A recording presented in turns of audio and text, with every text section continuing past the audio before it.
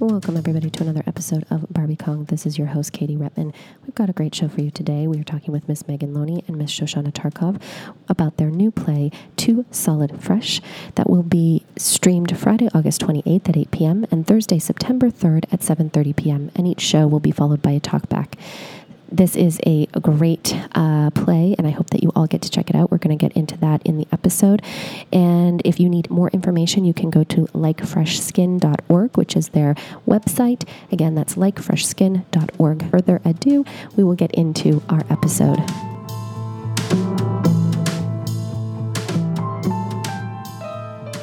Glasses. They look so profesh. All right, so we are here with Miss Megan and Miss Shoshana. Can you pronounce your last name for me just so that I get it correct, Shoshana? Oh, yeah, it's Shoshana Tarko. Okay, awesome. And you guys are both here to talk about an upcoming performance that you are going to be doing through Zoom. And can you just tell us first a little bit about Too Solid Fresh, because I just want to get an idea of what the company is and what you guys are.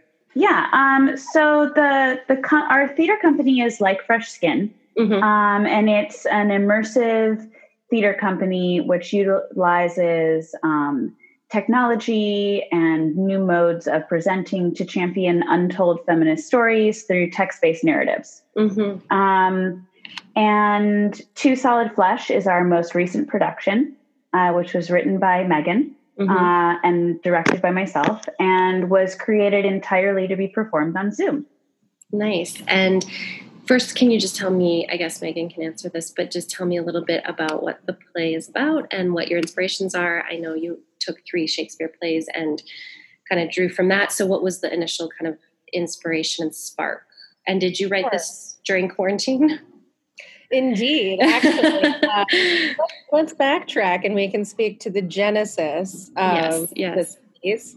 Shoshana called me early in quarantine when everything started slowing down. And I think it was, basically the honeymoon phase of quarantine, right? Like everybody's still feeling really good about it. They're like, it's like a paid vacation.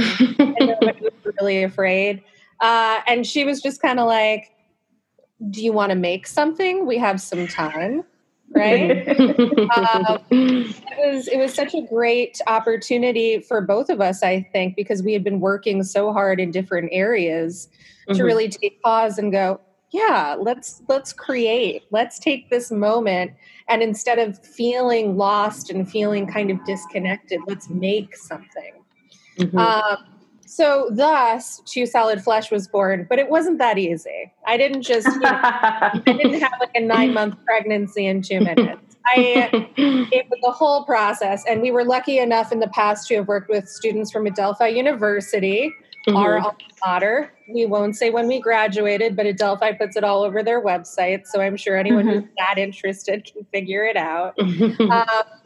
And that's actually where Megan and I met, was as undergrads at Adelphi. Nice. Because Katie and I are grad school compatriots. Yeah. Oh, wow. Yes. New school. Woo! Can I just pause for 1 second? So Shoshana, are you a playwright as well, or? No. Megan and I met when we were both acting at Adelphi in the conservatory. And then she went on to do playwriting, and I went on to do a lot of directing. And then I got my master's from NYU in performance studies with a focus on digital art and digital performance art. Nice. That's really cool. I love that. That's awesome. Okay, just go back to the genesis of this. I'm so sorry my headphones aren't connecting. Is it really awful? No, it's fine. It's okay? It sounds fine. I feel like a fraud. They're just not connecting. So what ended up happening is I will pause for the ice cream truck. I was just going to say, is that an ice cream truck that's outside the window? I live in East Harlem, and there's literally 20 every hour. It's great. How everyone has not had a heart attack up here. So basically what happened is we called up all these students that we've worked with in the past. We did a production at Adelphi called Words Like Fresh Skin about the poet Edna St. Vincent Millay. And we just kind of gauged their interest. A lot of them had been denied their spring productions. They just So we got lucky in that a great many of them were available and interested to come participate in this crazy, wild project. We gave them a questionnaire. And on the questions, it was just basically like, how are you feeling right now? What's your biggest fear? We kind of dug deep, right? And out of it came all of these very big feelings. I think both of us were very impressed by how candid and honest they were. I'm sorry, I can't stop listening. Stop goes the weasel. We were just so impressed with how like candid and honest they were that I thought to myself, and like back when we started this company, Shoshana and I have always talked about what does a Shakespeare adaptation look like? I think that's a question a lot of us ask ourselves, because what does it mean to adapt Shakespeare? And this was born, this weird cross-pollination of Hamlet, Romeo and Juliet, and The Tempest, because I felt like these themes of being like abandoned back in their homes, feeling hopeless, feeling like lost, were all very Shakespearean. And that's how we ended up here. And I developed it over the course of the rehearsal process. So they started working on Act 1 before I completed Act 2. Nice, awesome, always good. I was so impressed, honestly, with how game they were. And I feel like that's rare with a lot of college actors. They were just up for whatever, and they were willing to try things out. And I came in with script revisions. So from the questionnaires, that's how you got they worked with you on the script, or it was solely you and they were kind of giving you feedback, or how did the process work? I went into a dark room called my bedroom and I wrote the script. What would happen is I would take feedback and input, but it was not devised. It was, I wrote the script and Shoshana directed it. The way we work is definitely not traditional, but it is its own beast. I would say that it's not like a traditional process by any means. No, it's super collaborative, you know? And I think Megan was really inspired, it seemed to me, from this question answer session with the students. But I think inspired sort of by emotional kernels of what they were feeling. And like feelings that are really like astronomical for a college student. Like, and I think that's what led to this idea of this was the time to do our Shakespeare adaptation. Because one of the things with Shakespeare, you know, as a director, when you're dealing with college students, is you're always like, raise the stakes, raise the stakes, raise the stakes. Like they are living life and death. And as college students, there's a lot of difficulty connecting with material where the stakes are so high. And for a lot of these students, they were suddenly living life and death in their real life because of coronavirus in a way that like no 19 and 20-year-old should usually have access to, you know? And I think so we came out of this question and answer session just sort of like, kind of like the wind was knocked out of you with the raw emotional, like feelings these college students were having. And they're, you know, at least personally, I went into the question and answer thinking that the college students were going to want like comedy and a light escape and something to sort of like, you know, get away from reality. And what they really wanted from us was a way to work through it. And so this seemed like a really opportune moment to like take on that Shakespeare because the stakes are so high in Shakespeare. Megan did such a fantastic job at weaving, you know, those particular narratives, Hamlet, Romeo and Juliet, and The Tempest. There are teenagers in these plays. These characters are like 14 years old. And like identifying these narrative arcs from Shakespeare and then cross-pollinating and contemporizing them in such a way that they felt really relatable for the students that we work with.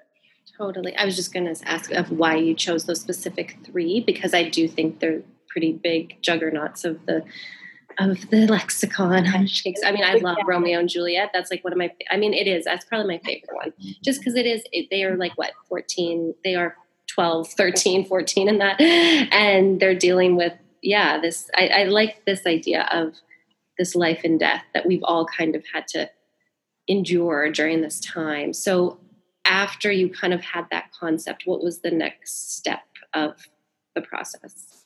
You started rehearsals, or how did the next evolution go? Well, while I was still working on Act 2, Shoshana started in on rehearsals with them on Act 1. Mm-hmm. And our company works very tech forward, so virtual theater has been an organic transition for us. Mm-hmm. I think Shoshana can speak more to her background and her technical work, but it's kind of like the cornerstone of some of the in-person work we've done. Mm-hmm.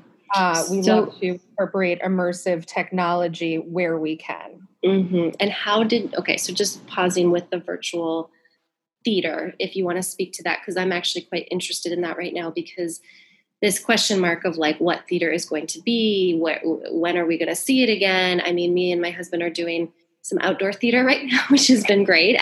But it's just this big kind of thing as an artist that we don't know, specifically with theater, because film is a different beast in itself. But how do you incorporate this virtual platform into rehearsals or into a performance? Yeah, so I think there's so many questions wrapped up in that question. But I think to begin with, I think, prior to COVID, more and more we're seeing the integration of new media into live performance. Everything from simplistic projections to more complicated holograms to augmented reality and virtual reality being slowly integrated into theatrical experiences, which aren't being marketed as like wear a VR headset. And so I think anytime that a medium changes, there's a lot of really interesting work and there's a lot of really terrible work. And so I think for me, as someone who works in that like interstices between tech and art, it's always about the why. Like, can you tell this story without the tech? If so, why are you adding the tech? Is it necessary? Does it advance the narrative? Does it make the experience for the audience more immersive, more interactive, more visceral? What are you accomplishing by adding tech on top of theater? Because theater is such a beautiful art form by itself. Mm-hmm. So, just like with adapting Shakespeare for any reason or contemporizing it, I think the question is always why, and what do you gain?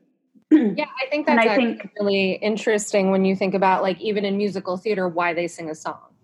Yeah, have to sing. Mm-hmm. Otherwise, it's not a good musical unless they're not driven to song, and it's the only thing they can do in the moment. So I actually think that's a really brilliant explanation of why incorporate tech, why make it virtual, that none of us have really even thought about to this point. Mm-hmm. Yeah, I think there's been some really good examples of how tech drove a narrative theatrical performance forward. I think The Curious Incident of the Dog in the Nighttime comes to mind. I think it's a great yeah, I mean, absolutely fantastic. And without the tech, you would not have been, as an audience member, or at least I can only speak for myself, as an able-bodied audience member, I would not have been put in the position of understanding the main character in the same way, were it not for the technical elements. Right. I think shows like Dear Evan Hansen, when it launched, was on the forefront of sort of like how social media barrages you. And I think there's lots of really great examples. There's also productions that did not need the tech they had, and where it sort of felt forced upon you. Like SpongeBob. I missed that, but I don't know if you saw it, but perhaps. It felt like there was a lot of tech that was put on so that like kids could kind of respond to a screen versus what the actors were doing. So, but yeah, I just was trying to think of an example. Yeah, but, exactly. And I think, so, Megan and I, prior to COVID, had been sort of walking this interesting line between like in-person, very traditional theater and immersive exploratory theater and like experimental tech theater, which, as Megan said, set us up perfectly for this moment when everyone suddenly had to pivot. So in terms of, please go ahead. I just wanted to quickly add in, even from a textual perspective, when I'm writing a script, I'm not saying scenes, I'm saying experiences. So I like completely redrafted how I write an immersive script before this with words like fresh skin, where I created cycles and an entirely new like method in my writing that I'd never done before. So moving into the virtual landscape has been interesting because I've had to embrace that as well. It's not a film script, but there are elements of it that feel shortened and they don't feel like they're taking the full length of a scene, but it works in the context of the show. And I'd say rehearsals and directing the show, similar to what Megan just spoke on, you find yourself sort of walking this interesting tightrope between traditional theater rehearsals and like blocking something for film and TV. And the vocabulary sort of switches in that way. You know, it's not downstage, upstage, stage right, stage left. It's like closer to the lens, further from the lens. Can you be on the right side of your rectangle? Can you be on the left side of your rectangle? We talked a lot about, you know, like this space, this rectangle that you have on Zoom, and you have to curate it. This is your scenic design. This is your costume design. This is everything. And it's maybe a new proscenium almost that we're looking at in terms of absolutely a rectangle. And I think, you know, like just to go back to theater terminology, like on Zoom, where is the fourth wall? Is there a fourth wall? How would you break it if there was one? Right. Also, in that sense, I think we kind of did, because if you're thinking about people running into the audience in any, like in Christmas Carol this year, when people were just like rushing into the audience, right? I feel very much like by using the chat function or bringing in an outside experience in, like, you know, when we break the fourth wall, when they did the prom, we have a scene where they learn how to dance at a prom. So it's these strange ways that there is a feeling of theatricality because we're moving beyond the screen. I was reading that you guys you're pushing the Zoom limits, which I'm interested to learn about and how you're doing that. But the chat boxes, it is interesting because the actors can correspond with the audience immediately and they can write back, and that becomes, I don't know if that's incorporated in the show, but maybe just talk a little bit about how you're using Zoom. Because I noticed like there's a background that is facilitated like with the characters. It almost looked like that it wasn't just like a generic kind of background.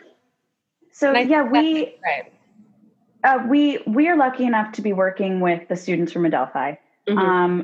And not only do they have an acting conservatory, but they also have a Bachelor of Fine Arts in Technical Theater. And so we enlisted some of the tech students who had lost out on their spring shows.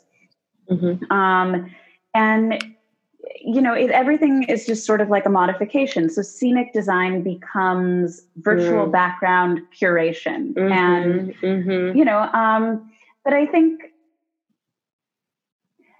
everyone knows that you can do Zoom virtual backgrounds. Like we're all aware of it. We've all seen like how it can be used in a funny way, right? But I still don't know how to do it. So many of these Zoom theater pieces we see, it's just actors in their homes and they're acting, and that's great. But like, to me, as part of the team that produces what we call immersive theater, I was looking at Zoom saying, how do you immerse an audience that is always already separated by a screen from the performance? And how do we, even if it's not as much as we could do in a space, how do we do as much as we can? And so one of the things that for me was missing from Zoom shows was time and place. which is something that in the theater is oftentimes created by the narrative in conjunction with the scenic design and the costume design. And so by having the tech students working with us, we were able to create time and space. So there's, the entire show takes place in a virtual learning platform. So every single actor has a virtual background that's a chalkboard, which has been personalized to their character with like their character's name and like their favorite emoji or, whatever. Are those blackboards like real or they're digitalized? They're digital. So they were created in a chalkboard app by our scenic design team. Gotcha. Okay, cool. Yeah, it looks, the effect, what I'm just looking at looks so amazing. It looks really, because you're drawn in right away versus having just like the Zoom boxes. It feels like this is luxury of creating depth as well, which I think a lot of people don't experience on the virtual backgrounds. And Shoshana did a great job of kind of like guiding them through. It's almost like staying in your light.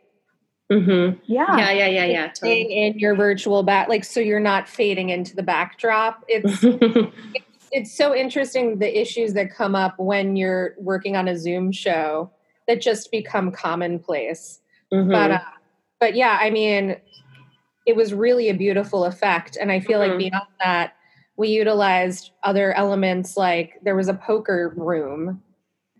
Oh yeah, there was like a game room, and so you could see the virtual poker behind them. Or there was a scene Megan wrote in which we started all of this right when like we were in the honeymoon of quarantine, and everyone was on House Party. Like everyone was on House Party, and you'd log into House Party and you'd play Pictionary with your friends, and that was like what everyone did the first few weeks of quarantine. And so Megan wrote this amazing scene that takes place in like a Pictionary lounge. Cool, yeah. And so when we were talking about how we would make that happen, we were like, okay, well, we could pre-record it in House Party with all of the actors, and then we could play it as a screen share. And it was super complicated. And all of a sudden we were like, wait a minute, Zoom has a whiteboard feature built in. So like the actors can just like in real time do Pictionary. And like it's so wonderful for an audience to be seeing two young people like in a conversation, and then suddenly they're playing Pictionary. And like what does that lead to? Just in the way that you would in a TV series or in a play, I think we really did try to push Zoom to its breaking point. And in doing so, like I think you read the DC Theater Scene article in which we talk a lot about the breakout rooms that we had intended to use, and then ended up scrapping from the show. Like we had like 3 invited dresses and tried to make them work, and ended up scrapping them like the day before we opened, which changed everything. And our students are champs and they're flexible, which was great. But I think again, it's about the why. So like we went into using breakout rooms because we thought it would emulate something that we had previously done during an in-person show. And it didn't work. And like, I was really tied to it emotionally, just as a concept that we should be able to do this. And we tried to simplify and make it work. But at a certain point, you have to ask yourself, like, why are we using breakout rooms? What are we accomplishing? Is it enhancing the audience experience? And the answer to all of that was no. And then it's just sort of like, get over your pride and cut the breakout rooms because the show's better without them, you know? I mean, we initially started in with the breakout rooms to mimic that feeling we had experienced in the immersive theater with our cycles, where people were going into various rooms and having individual experiences. However, as we moved forward, just because Zoom is still not adapted to its full potential for performers. Even now, they're making updates on a daily basis.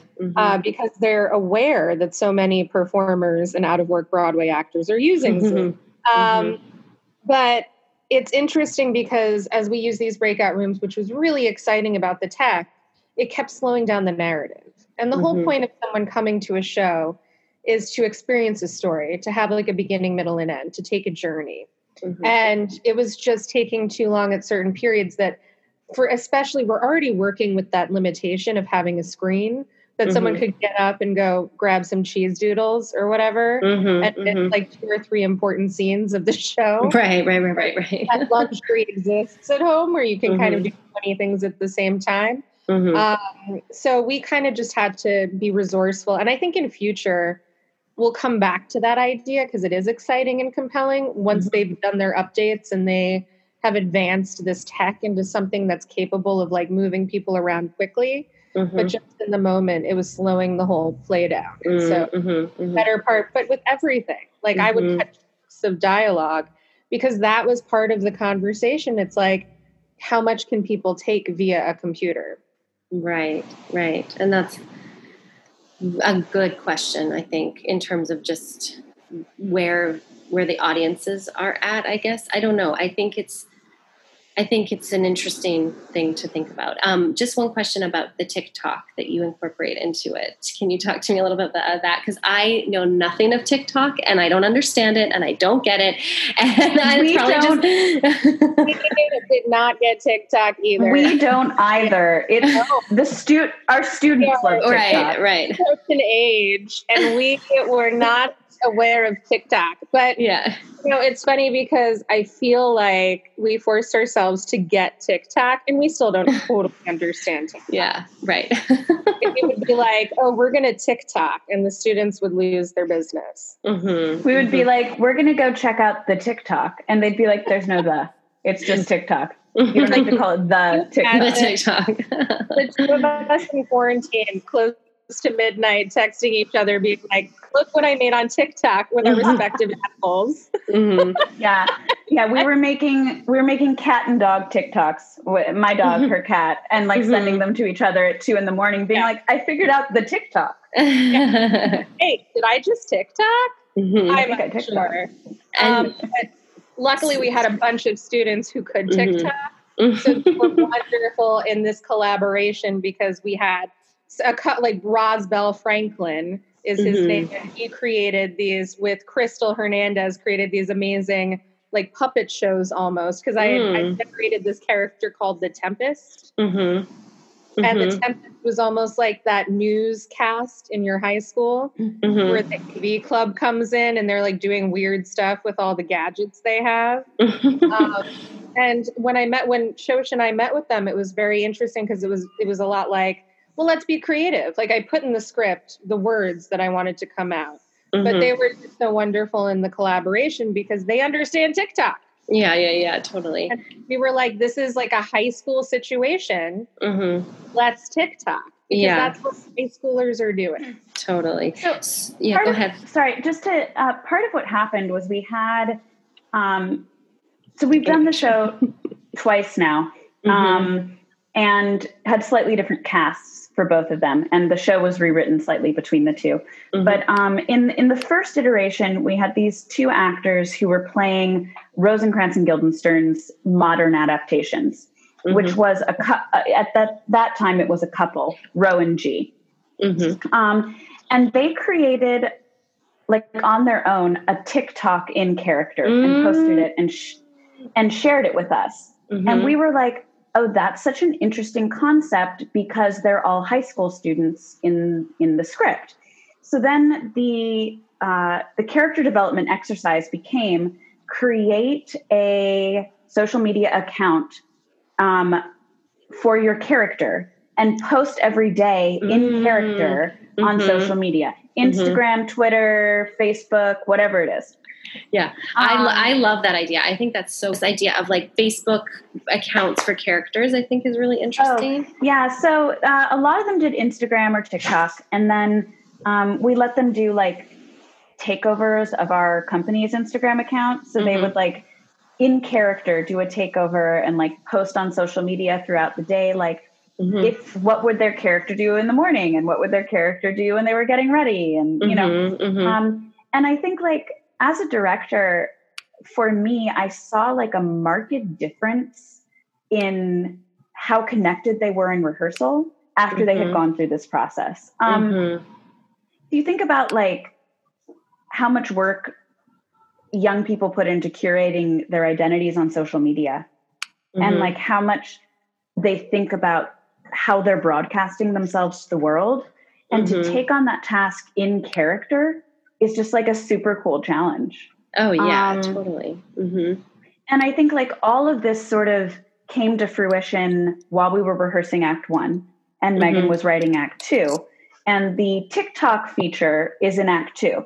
And so I think all of this sort of was percolating as Megan was writing and watching rehearsals. And so during Act 2, we have 2 moments where TikTok is featured. The first is when the character M, who is our Miranda, talks about how she's always wanted to be a cheerleader, and she plays her favorite TikTok dance that she's made for the audience. And it's like a cheer that she's done. And then the second time we have TikTok in the show is also in Act 2, and we have what we call our TikTok off, where audience members were invited to submit their own TikToks. Oh, that's cool. I like that idea. Yeah, like 24 to 48 hours leading up to the show. And then we would play the 5 best TikToks we got from audience members. And the audience would then vote in real time in the chat for their favorite. And the TikTok winner, we would give a virtual background that they could use moving forward in their Zoom calls. Yeah, that's cool. I like that a lot, actually. That's really cool. Yeah. Like interactive. Yeah, I think so. I guess that leads me just to this. I'm just really curious. Well, first I want to just go back to this word of immersive theater, because I think what you guys are doing is a new definition of immersive theater. Because like when I think of that word, I think of like Sleep No More, and I think of this kind of like really hands-on, touchy-feely kind of theater. But that's just like where my head goes. But I think it's interesting that you guys are like almost flipping it completely, but still expanding the word of immersion of how we're going to do this now without being able to touch each other or, be close to each other. So that's an interesting idea.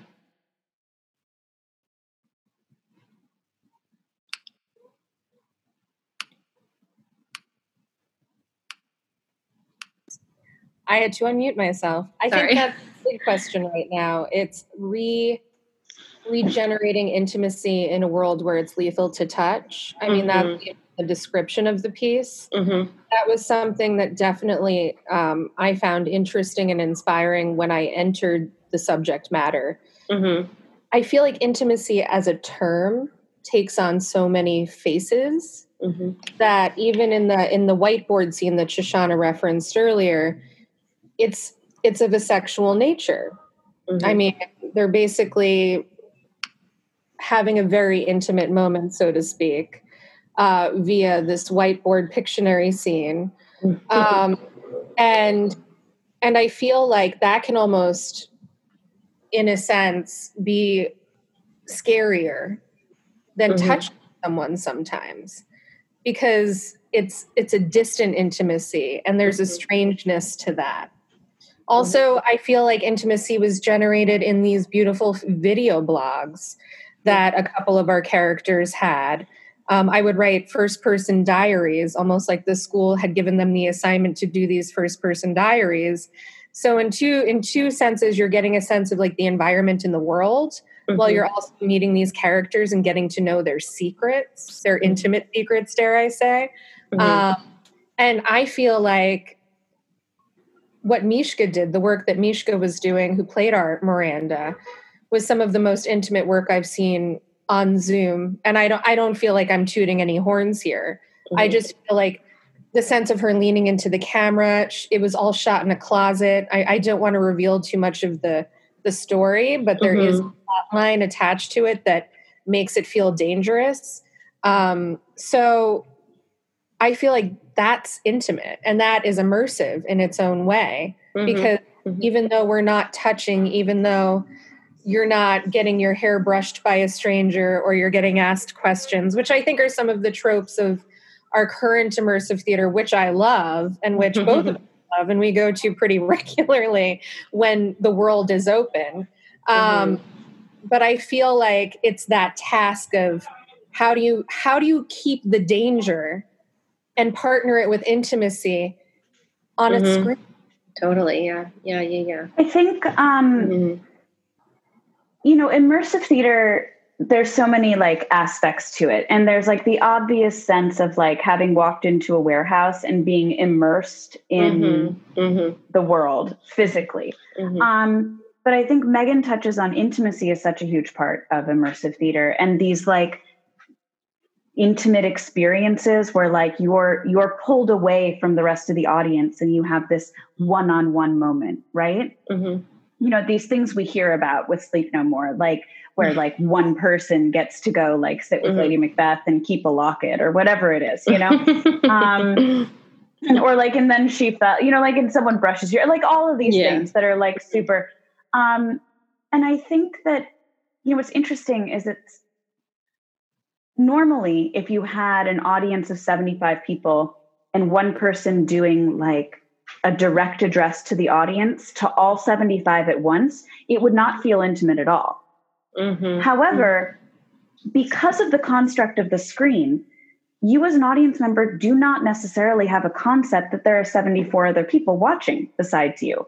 And so there's this really intimate thing that happens when there's only one person on your screen and they're looking into their lens. So it makes it feel like they are making eye contact with you and they are talking to you. And I think there's some moments from our show, and also I think there's like one other Zoom show that I feel strongly where I felt like almost like, oh my God, this is too intimate. And yet there's like 50 other people watching, so it's not intimate at all. But there's this like false sense of intimacy because you don't have a sense of audience size. Right, totally. And I think there's something when you are on the Zoom, like when you're acting on Zoom, you can see your face and you can see just details. I mean, I guess this is like anytime you film yourself, but because that's being filmed in real time and it's live, I think that's what you're speaking to, just this like that it creates this other level of intimacy and intenseness that the audience is getting. Because it's going to be different every time. Also a little Shakespearean, the idea of sense of self and how we're also aware of ourselves on Zoom. I wasn't even thinking in terms of that, but the eye sees, but itself, like staring at ourselves, we're conscious of ourselves, we're attempting to create intimacy with each other. It's totally. I mean, it's such an interesting medium on so many levels that I feel like artists have only touched the tip of the iceberg when it comes to what they can do with it. And I feel like also I'm going to say something a little controversial. Watch out. But I genuinely feel like we're in this period of exploratory need. And I think there's a lot of pushback because we are all upset, understandably, that we've lost the art of live theater for the moment. And I think we all want that back tomorrow because there's something amazing and just visceral that you can't get here in live theater. However, I think there's so much to be mined from virtual theater that nobody's even thinking about because we're so fixating this earlier. Like there's always been a moment of transition in the arts. Like we never would find the work we do today without the work of yesterday. Totally. We never would have to recreate when the Globe burned down. It's just redefine what theater was. And it was devastating and awful and everybody was upset, but it was this time of change and transition. And I just feel very much like right now we're in this space of, we were moving in this direction anyway. I mean, the level of the amount of video games and apps in our daily lives, people are just losing attention spans. Right. Well, yeah, totally. The play is 90 minutes. Right. Literally 20 years ago, it's 3 hours. People through 3 to 4 hour shows. And now people look at that runtime and run for the hills. Yeah. No, I mean, the length of theater definitely was the kind of biggest red flag of kind of this movement into this totally different thing. But I love that example of the globe burning down, and we're in this moment of pivot. And it's true because, you know, you said like the younger students that, you know, they have this grasp of technology that even, I mean, I don't think we're old in any way, but we are in a different kind of bracket of. We're women of a certain age. Exactly. We don't understand TikTok. We don't understand TikTok in any capacity. But it's like, I think that because of that, because there's this kind of younger generation that is so in tune with technology, and especially right now, that will kind of, the need for the theater that they're seeking is going to change, because they're not going to go sit in a theater maybe. Your kids, aren't they on tablets? I'm sure they have tablets. Like, I feel like they're marketing all of these screens to kids. So how are they going to be able to grow up with an attention span that can sit through like a 3-hour musical? I don't think that's happening. I think especially for producers who need to make money, there is going to be this level of like, well, what now? And we're moving into this generation of virtual reality, right? We're moving into this area of app integration, augmented reality, which is why it's I feel so lucky to be working with Shoshana, because she's always had this in the back of her head. No, it's so great that you kind of had that. What was the catalyst for that for you before pre-COVID? I think, when I went to grad school, I thought I was going to work on museum studies. And I went to performance studies as my discipline, because I was interested in integrating new media into museums and libraries in a way to make education more engaging. So I was looking at things, sort of like all the ways that museums were not yet integrating new media in experiential, immersive ways. And I have to say that like museums are kind of on the forefront of this stuff, and libraries are actually, there's some really cool libraries that are doing some interesting like virtual escape rooms as teaching mechanisms. But I think, I went to grad school and I took this class called Performance and Technology. And we literally just studied and like all of these instances where technology had been integrated into live performance and like dissected them. And the big question was always the why. And I got really into like this notion that every social media post is like a micro performance. And sort of like the performance of identity online and how you can use social media as a stage, and just sort of went down a lot of rabbit holes with all of that. And then right after grad school, Megan approached me about directing her play about Edna St. Vincent Millay. And I had been doing a lot of work with like performance art on Twitter right before then.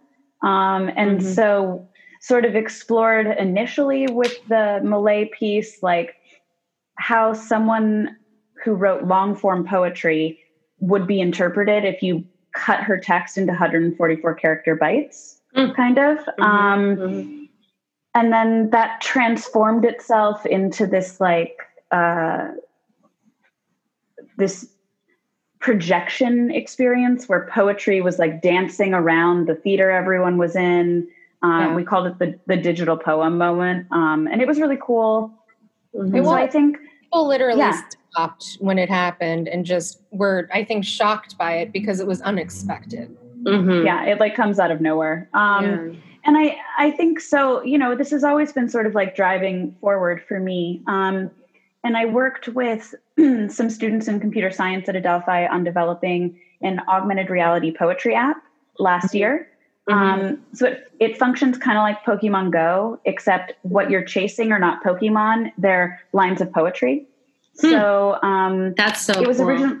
It was originally developed to be a Walt Whitman thing. And so students were like traipsing around Adelphi University collecting lines of leaves of grass. And just like, to me, it's really like, as an educator right now, you can harp about like, put your phone away, get off the internet, pay attention to me, all of this stuff, or you can steer into the skid and be like, okay, you're going to have your phone out. Cool. Let's put poetry on your phone.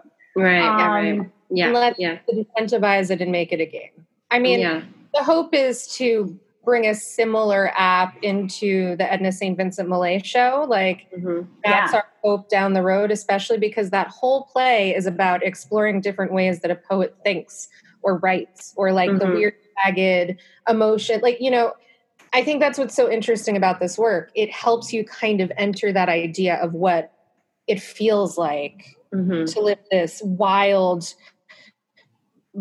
rich, extravagant lifestyle, and to have that moment of inspiration, like that aha moment. Totally. Which is something that it's hard, you know, to Isn't that another definition of immersive, though? Is you're immersed in a play when you are put into the mindset of the character, like when you can take on that point of view. So, you know, we talked about Curious Incident. Like, why is that so compelling? It's because you suddenly have even an inkling of understanding of what it is to live as the main character. Right. And so with the poet, it's kind of like, what does new media have to do with the 19th century poet? And it's like, it's not about new media. It's about new media allowing the audience to potentially experience what it would be like to live inside the mind of a poet. But also, like, I feel like when I approached you too, and I said to you, she was the Lady Gaga of like the the early 1900s, and you were just like, I get it, right? It's like giving people that sensation of the reality of the moment instead of making it into a period piece in their heads. I just think there's something really so fresh and unique about the way that Shoshana directs these pieces. That really, as she continues to explore these different mediums, can translate into the future of what an experience can be. And we're not necessarily saying it's going to be theater. We don't know what it's going to be called. Well, I was changing the name of what we do. Right. And I feel like every time we talk through a new piece, I'm so sorry, I'm not trying to cut you off. No. Every time we talk through a new piece, we always have this moment where we're like, well, I guess we're not devising. We're not doing this. We're not doing that. And we go, I guess we're doing something new. But what is that? And how exciting and weird that feeling is when you're like, I don't know the rules of this, and we're creating the rules of this. And that is something that I haven't experienced before. And what a gift. Yeah, totally. And I was just going to, my question is going to be like, what is theater in this kind of capacity? But even the definition of theater, like what you were just saying about the Facebook thing, like, you're right. Like you could have a visceral theatrical moment by someone going on Facebook and like creating some character that's either divisive or whatever. And I mean, yeah, you're right. People do that all the time. Like there's personas and blurred realities of things. And I'm like, yeah, that can be theater. Like that's yeah. Is catfishing someone a performance? Totally. You know, like, I mean, there's a whole philosophical level that we could get to on like, what is acting? What is performance? Totally. Hey, this all takes us back to Dada, right? If you throw a toilet seat on the wall, I hate to say, but it's true. If you throw a toilet seat on the wall, is that art? Like what is art, and what is the art that we need to make, or what is the art that's going to unsettle us, like a toilet seat on the wall? Totally. Yeah. And I guess I'll just ask a few more questions, and then you guys can fully plug everything so that everybody knows, because I definitely want to watch this and come to the performance. But so let's say tomorrow everything is back to normal. We can start theater in actual buildings again. Everybody's safe. Would you continue with this digital platform moving forward? Or like, would you feel that there's this need to go back to the way that it was? Or would you fuse the two of the hybrid of both? I think it's a hybrid for me. And that can look like many things. Like a hybrid can be, you do in-person theater the way you used to do, and you do Zoom theater the way we're doing it right now. And you do shows that are kind of both. I think one thing we haven't talked about at all, which is a big part of the conversation about the push to digital, is access. And this idea that by opening up the performing arts to audiences that are not located in New York City or the West End of London, that we are providing access to people who otherwise would never get to see these shows. You know, that in their life, it is not going to happen to travel to New York and see Hamilton on Broadway. Right. And so I think there's a big discussion to be had about, even if it's just digitizing an in-person performance and making it available, that there's a lot of people who have access to performing arts like they've never had before.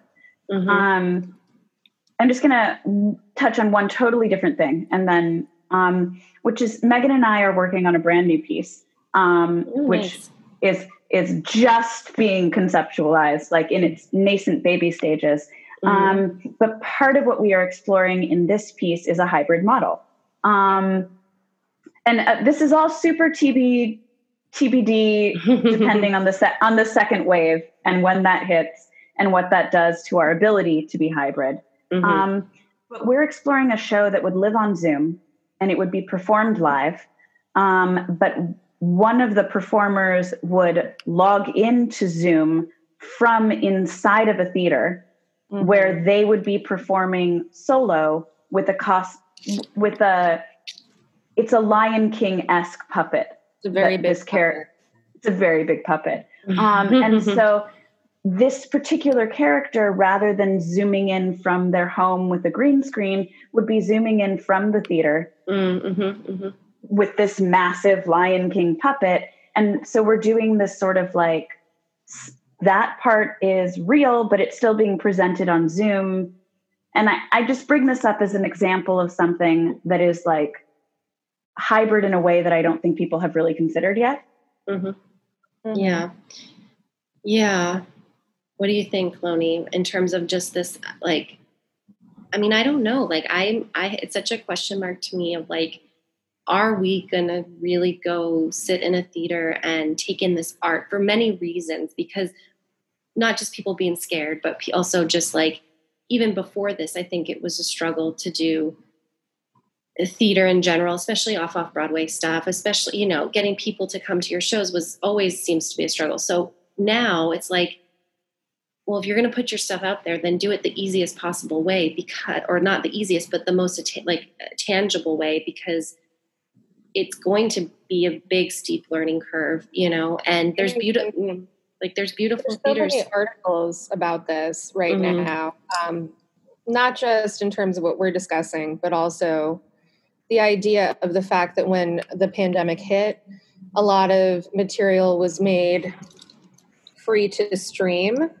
Oh, right. Yeah. Which has left a lot of people feeling like they've given away art for free in many instances. And now we're very used to that dynamic. So as a result, trying to monetize work now, especially in hybrid stages before we move back to full productions, is pretty difficult. I mean, I'm very curious to see what happens I think the next 6 months are really going to tell us a lot in terms of A, what's going to happen with COVID, right? But B, also, as theater starts to reopen, as productions start, even we're talking about live music, we're talking about any in-person experience.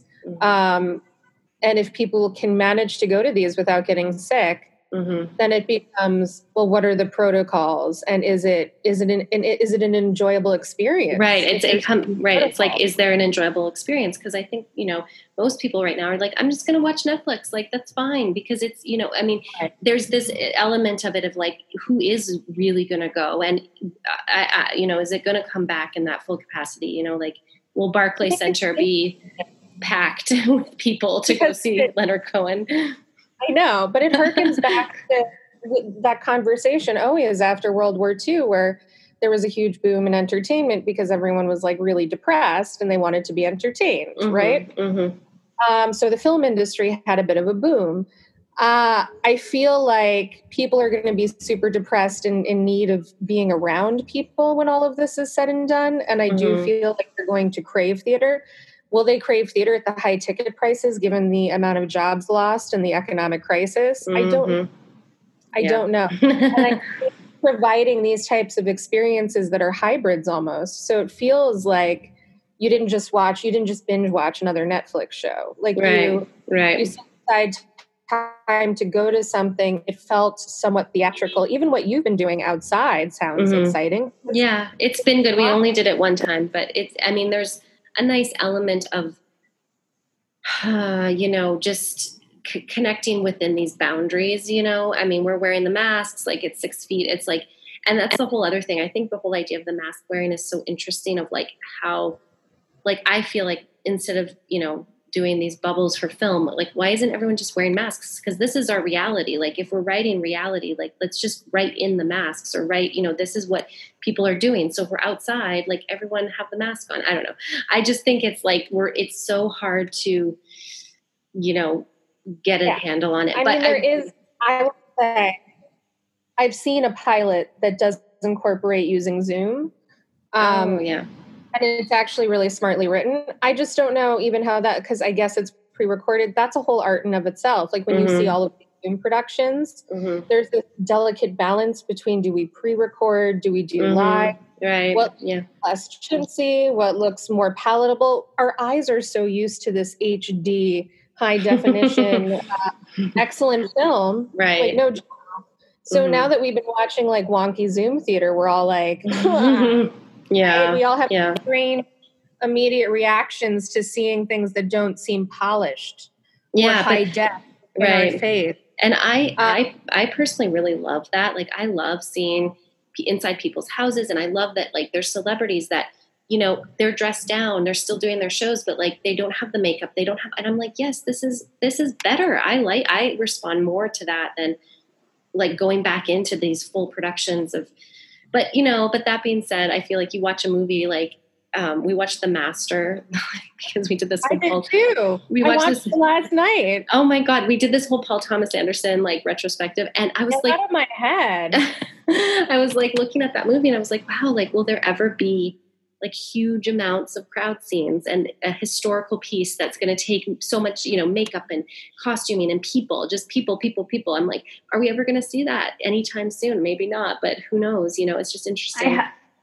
I have a lot of friends who are full-time stand-ins and background actors who are, over a decade into earning their pension, and they get their health insurance through SAG and AFTRA.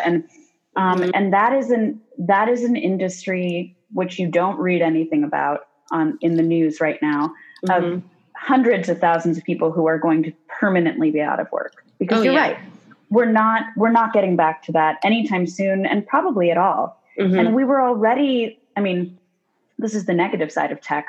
We were already on our way to like CGI crowd scenes. Right. And this is the thing that's going to push us the rest of the way there. And that's terrifying, Yeah, I know. But you guys, to end on a positive note, I feel like what you're doing is amazing, and you guys have like such an awesome vision. And I really think it is this line of theater that is immersive and it is interactive, and it isn't just sitting in front of Netflix drinking wine. It's like, you guys are really doing something different. So I really applaud you, and I applaud you for being pioneers during this time, because we need people to redefine this, and it will be redefined, and we will look back and we will say like, wow, these are people that really were able to do it. So I really congratulate you, and tell everybody the dates and all the info. So go for it. Sure. Go ahead, Shoshana. So our,